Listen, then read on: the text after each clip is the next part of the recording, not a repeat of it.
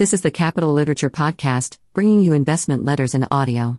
The Capital Literature Podcast is a Sebitz Capital service for the investment community. This podcast is for informational and educational purposes only and should not be relied upon as a basis for investment decisions. All rights belong to the respective owners.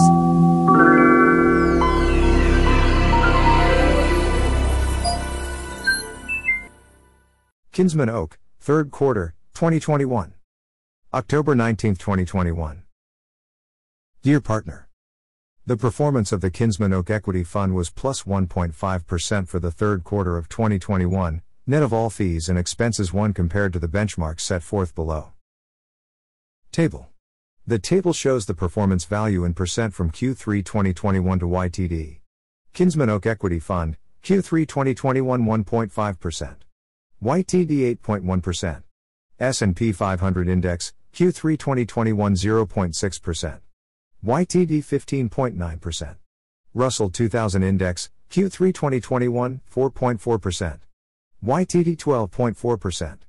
S&P TSX Composite Index, Q3 2021 0.2%.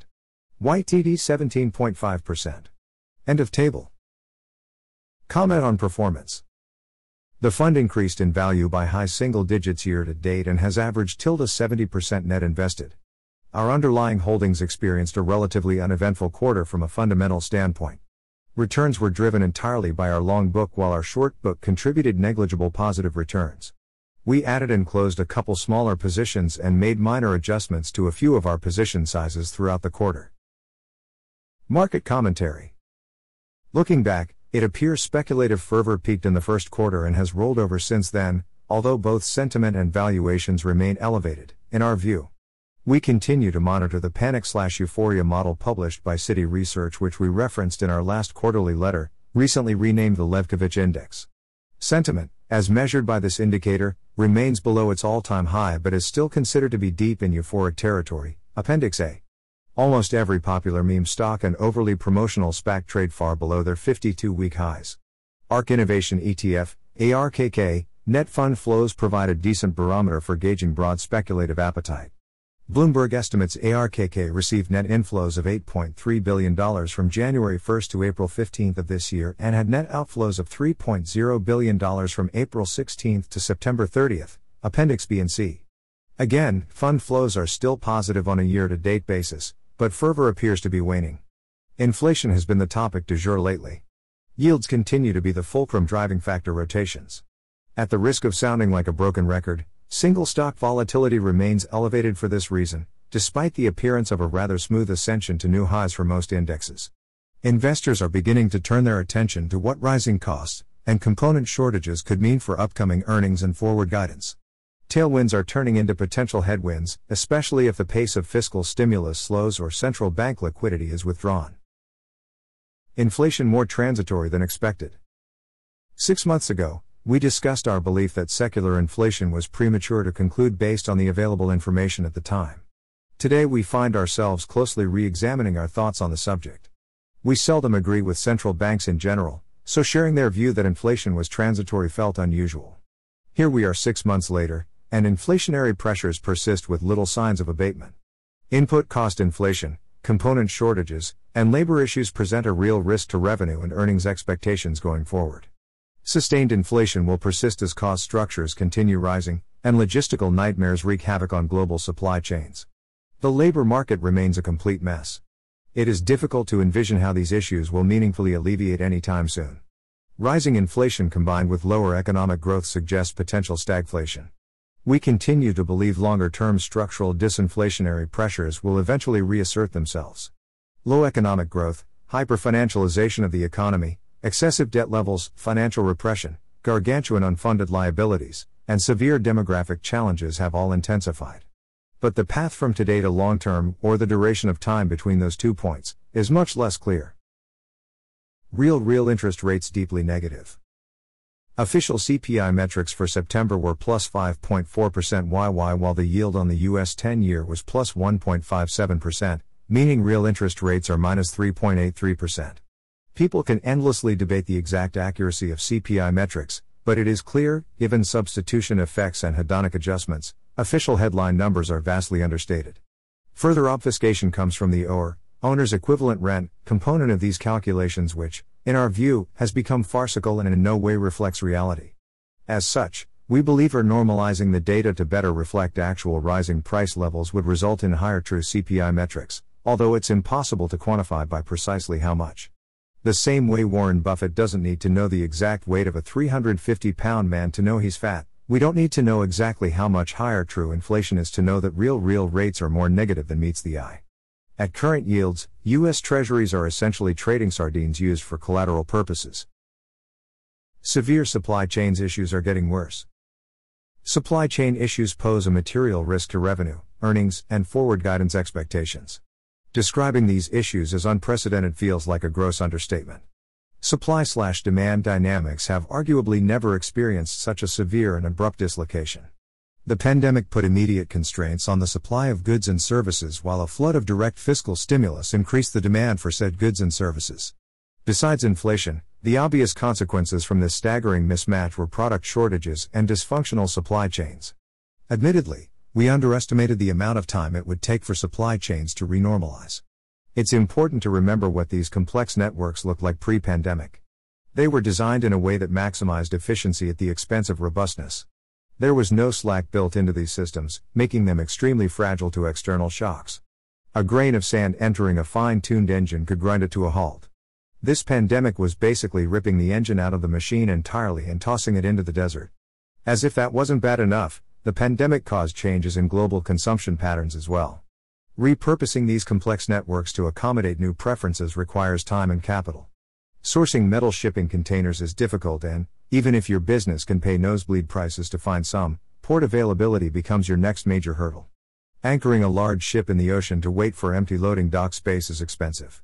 If those ships are transporting critical components, the delay could cause serious bottlenecks in a much larger manufacturing process. For instance, even Apple recently announced production cuts due to chip shortages. On one hand, we believe the logistical nightmares are temporary. On the other, we wonder if implementing a permanent solution, such as increased redundancy and capacity, will result in higher structural logistics costs going forward. Inflation rolls downhill. Input cost inflation takes time to flow from those at the beginning of the supply chain, point A, to the end consumer, point C. Generally, intermediaries between point A and point C are inclined to absorb initial price hikes from their supplies, keep prices flat for their own customers, and accept temporary margin degradation to drive improved retention. But, as time passes, these intermediaries will begin to pass more of those incremental costs down the chain to their customers, who then pass it along to their own customers, and so forth. Eventually, the end consumer is paying higher prices, but there can be a lengthy delay from when those at the beginning of the supply chain hike prices and those at the end experience them. We highly recommend reading the Lamb Weston, LW, and Bed Bath & Beyond, BBBY, earnings call transcripts to get a deeper understanding of how broad-based these inflationary pressures are. Lamb Weston, specifically, mentions how their input costs have skyrocketed, but the company has only passed a portion of that increase onto their end customers. As such, the company plans to implement a series of price hikes over the next several quarters to compensate for that. Clearly, cost inflation is rolling downhill, albeit slowly. This suggests end consumer inflation will continue to persist over the intermediate time frame as these pricing pressures roll all the way downhill. Further, rising prices do not typically occur in a vacuum. They are generally accompanied by longer lead times, widespread product unavailability, and empty shelves. It's worth noting there are no upward adjustments to CPI figures for longer lead times or product availability either. We wonder if there may be a possible inventory overhang once supply chain issues dissipate. It is possible businesses are over-ordering products from their suppliers, assuming they will only get a small percentage of whatever they ask for. Empty inventory channels today could potentially precede bloated inventory channels down the road. Labor market oddities. Labor market conditions have gone from unusual to completely bizarre. Job openings in the U.S. reportedly fell from a record of 10.9 million to 10.4 million, and the unemployment rate is falling. At the same time, it's also been reported that a record 4.3 million workers recently quit their jobs, Appendix D. Many believe labor shortages are driving supply chain issues, but none of the explanations for why these shortages exist in the first place seem to adequately justify the magnitude of how bad these problems are. Companies we follow have made numerous references on recent earnings calls about higher wages weighing on cost structures and cite major employee retention difficulties.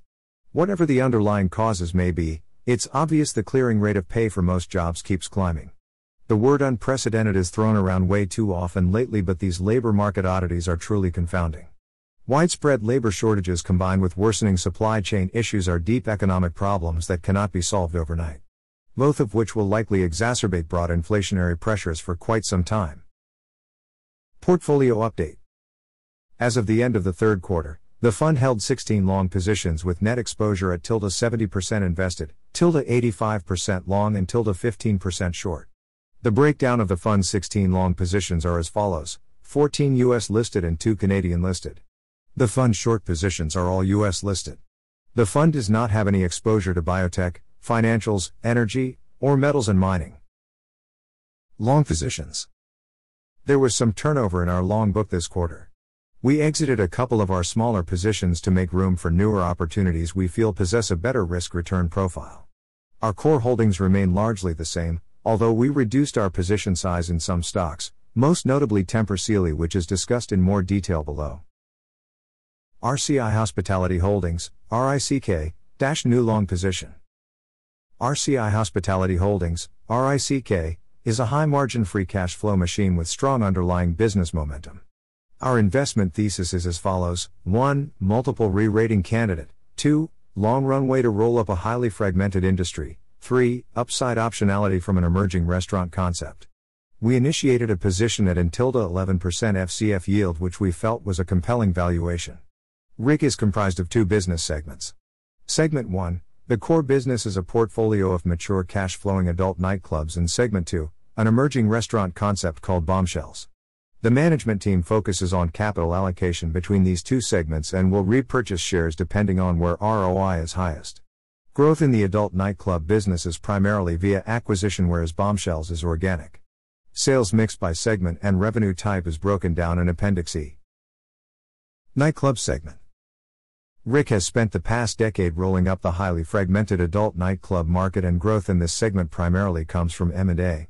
As of right now, the company owns 38 nightclubs, 80% were acquired, and has agreements to purchase another 12 in 2 separate transactions.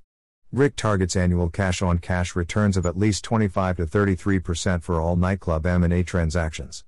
The adult nightclub business has more barriers to entry than one might think.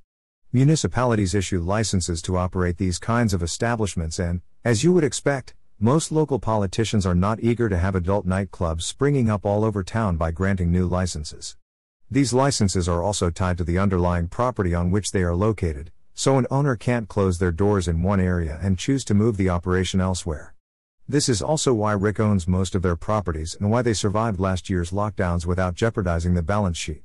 Total debt outstanding actually stayed flat throughout lockdowns. RICK didn't issue equity either. In fact, the company slightly reduced their share count over this period. RICK's nightclub segment has incredible margins, 86% gross margins and 44% GAAP operating margins in Q3 2021. The maintenance capex associated with this segment is minimal.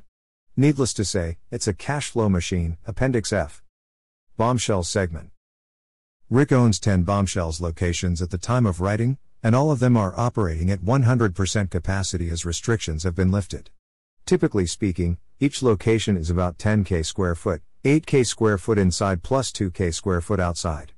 Some properties are owned, and others are leased. Hours of operation are generally 11 a.m. to 2 a.m. Unit economics are compelling. Each location averages $5 million in sales with 20% EBITDA margins. The Bombshells segment today annualizes $50 million in sales and $10 million in EBITDA. Each new location costs between $1 million and $3 million depending on whether the underlying real estate is owned or leased, and management targets annual cash-on-cash returns between 25 to 33%. The challenge is finding the right locations, so the company doesn't have to sacrifice ROI for the sake of growth. This is partly why RICK has only added 2 new locations in the past 2 years. On the surface it may seem like a low-growth segment, but we believe there is a lot of upside optionality here. The company shares our sentiment and believes they can double the location count by 2023. Improving the Bombshells concept to maximize the value proposition and unit economics took a certain amount of trial and error, which is also partly why growth has yet to inflect. We believe the management team has recently figured out the algorithm and growth will pick up going forward. Evidence of this is the rising interest from potential franchisees. Outside, unbiased, business owners and entrepreneurs are becoming increasingly interested in opening their own Bombshells franchise, which, in our view, validates the concept's value proposition and economics. Again, the challenge will be finding the right locations for the initial franchisees. Rick could conceivably build out a successful franchise program for Bombshells over the next 3 to 7 years, which gives the stock additional potential upside. Even if this doesn't materialize, adding another 10 company-owned locations with 25 to 33% cash-on-cash returns is an effective way to compound FCF. Transformative nightclub acquisition. Rick recently made their largest acquisition to date, buying 11 locations for $88 million in total, clubs $57 million plus intellectual property $13 million plus real estate $18 million. The clubs generated approximately $40 million in revenue and $14 million in adjusted EBITDA in CY19. Assuming Rick paid fair value for the underlying real estate, the company purchased the portfolio of nightclubs for 5x EBITDA. An accretive acquisition of this size is needle-moving for a company like Rick. We expect the growth rate at the acquired nightclubs to be higher than average after a 6-month integration period. It's our understanding that the seller had been preoccupied in recent years with personal matters and the nightclubs in general were under-earning. The acquisition will still be a great deal even if growth at the new clubs does not outpace the existing clubs. Purchasing the portfolio for 5x EBITDA suggests a high ROI/FCF yield on the investment even if EBITDA remains flat. Rick can extract free cash flow and redeploy the proceeds into further M&A, the Bombshells segment or share buybacks. Free cash flow profile and capital allocation strategy. Rick is a FCF story, so gauging roughly how much revenue flows all the way down to the bottom line is important. We estimate till 20% FCF margins as a percentage of total revenue. This approximation is based on a combination of pre-COVID and post-COVID performance, Appendix G. FCF margins in FY19 were 18.4% and the only reported quarter since reopening the company generated a 22.5% FCF margin. It's difficult to know how much of that margin expansion is sustainable given various puts and takes, but we feel the average is a reasonable estimation. We also believe Rick's management team has demonstrated competency compounding capital for shareholders. The company details their capital allocation strategy in Appendix H, and targets annual FCF/share growth between 10 to 15% through a combination of nightclub M&A, Bombshells expansion, and share repurchases. Valuation and assumptions. We believe Rick should be valued on a multiple of FCF given the high margin profile of the business, the relatively predictable nature of those cash flows, and minimal ongoing capex requirements. As such, the stock price will be a function of 3 factors: 1. Revenues, 2. FCF margins, and 3. The multiple ascribed to those cash flows. We estimate Rick's base business can grow top line at MSD over the next few years and maintain 22% FCF margins. These estimates may prove too aggressive, especially with the broad labor market issues and input cost inflation previously discussed, but the company entered peak season, October to May, with strong underlying business momentum. We wouldn't be surprised if Rick accelerated the pace of tuck-in acquisitions either. From a fundamental standpoint, the business should continue to reap some scale benefits as they roll more nightclubs into their portfolio. Expanding new Bombshells locations will also help drive revenue growth, and adding franchisees will enhance the consolidated margin profile. Other positive catalysts like debt refinancings will be a tailwind. We feel the business is worth at least 15x FCFE, 6.7% yield, given the relatively stable nightclub revenue stream, high margin profile, above average barriers to entry, and a long runway for acquisitive growth. Upside optionality from the Bombshells segment is worth something too. Risk to our thesis. The 2 most obvious investment risks, other than execution risk, are general legal/regulatory risks pertaining to the adult nightclub industry and broad-based inflationary pressures. Rick appears to operate their portfolio of clubs far better than industry average and has developed extensive due diligence experience with acquisition targets, which mitigates this risk somewhat but not entirely. Inflationary pressures will likely impact Rick's business.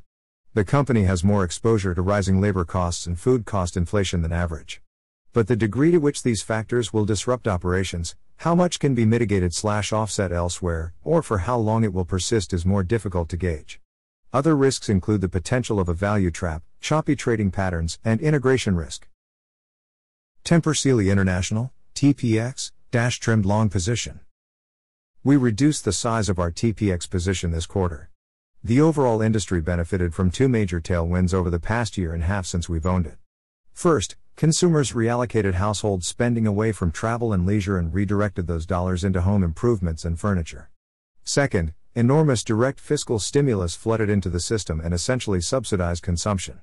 TPX remains cheap based on forward earnings, but those tailwinds will ultimately become headwinds. The boon in mattress sales likely pulled forward enough demand to create material pent-down demand. Consumers will reallocate household spending back to travel and leisure activities, and direct fiscal stimulus is subsiding. The replacement cycle for mattresses hasn't changed either. In fact, with the improved quality of mattresses on the market, one could argue the products last longer and need to be replaced even less often than before. TPX has done a phenomenal job relative to other competitors in the industry and continues to take significant market share. Sleep Number, SNBR, Purple Innovation, PRPL, and Casper, CSPR, are 42%, 50%, and 65% below 52-week highs, respectively. Short positions. Our short book was primarily comprised of bubble stocks and broken growth stories at the end of the quarter. We have a comprehensive list of other stocks on our radar. Broad themes: these opportunities generally fall into where pent-up demand becomes pent-down demand, a super-cyclical industry we expect to undergo a multi-year period of earnings compression and negative revenue growth, value-destructive major acquisitions, including SPAC transactions, and certain reopening stocks trading at obscene valuations. We have been unusually patient building our short book thus far, partly due to our patience deploying capital on the long side and partly because the environment was inhospitable to do so effectively. But now we believe there are vulnerable pockets within the market, and will aim to take advantage of that. Volatility remains elevated, so we intend to do so with tighter risk controls. On top of that, we'll try to time our entries closer to potential catalysts, though easier said than done. This approach will likely cause us to miss good opportunities, but we feel our watch list for potential shorts is extensive enough that even if we don't swing at every meatball floating across home plate, we will make up for it with other ideas. Said differently, we would rather incur errors of omission than commission. Looking ahead. Investor sentiment is off peaks but remains way higher than historical averages. Valuations are considered extreme by every conceivable metric and economic growth is decelerating. Economists are beginning to cut GDP forecasts and nominal yields continue rising. Inflationary pressures exacerbated by logistical nightmares and labor market challenges could potentially threaten earnings. We continue to see opportunity on both the long and short sides of the portfolio, but will exercise more caution and tighter risk controls as we attempt to generate returns. Sincerely, Alexander Agostino.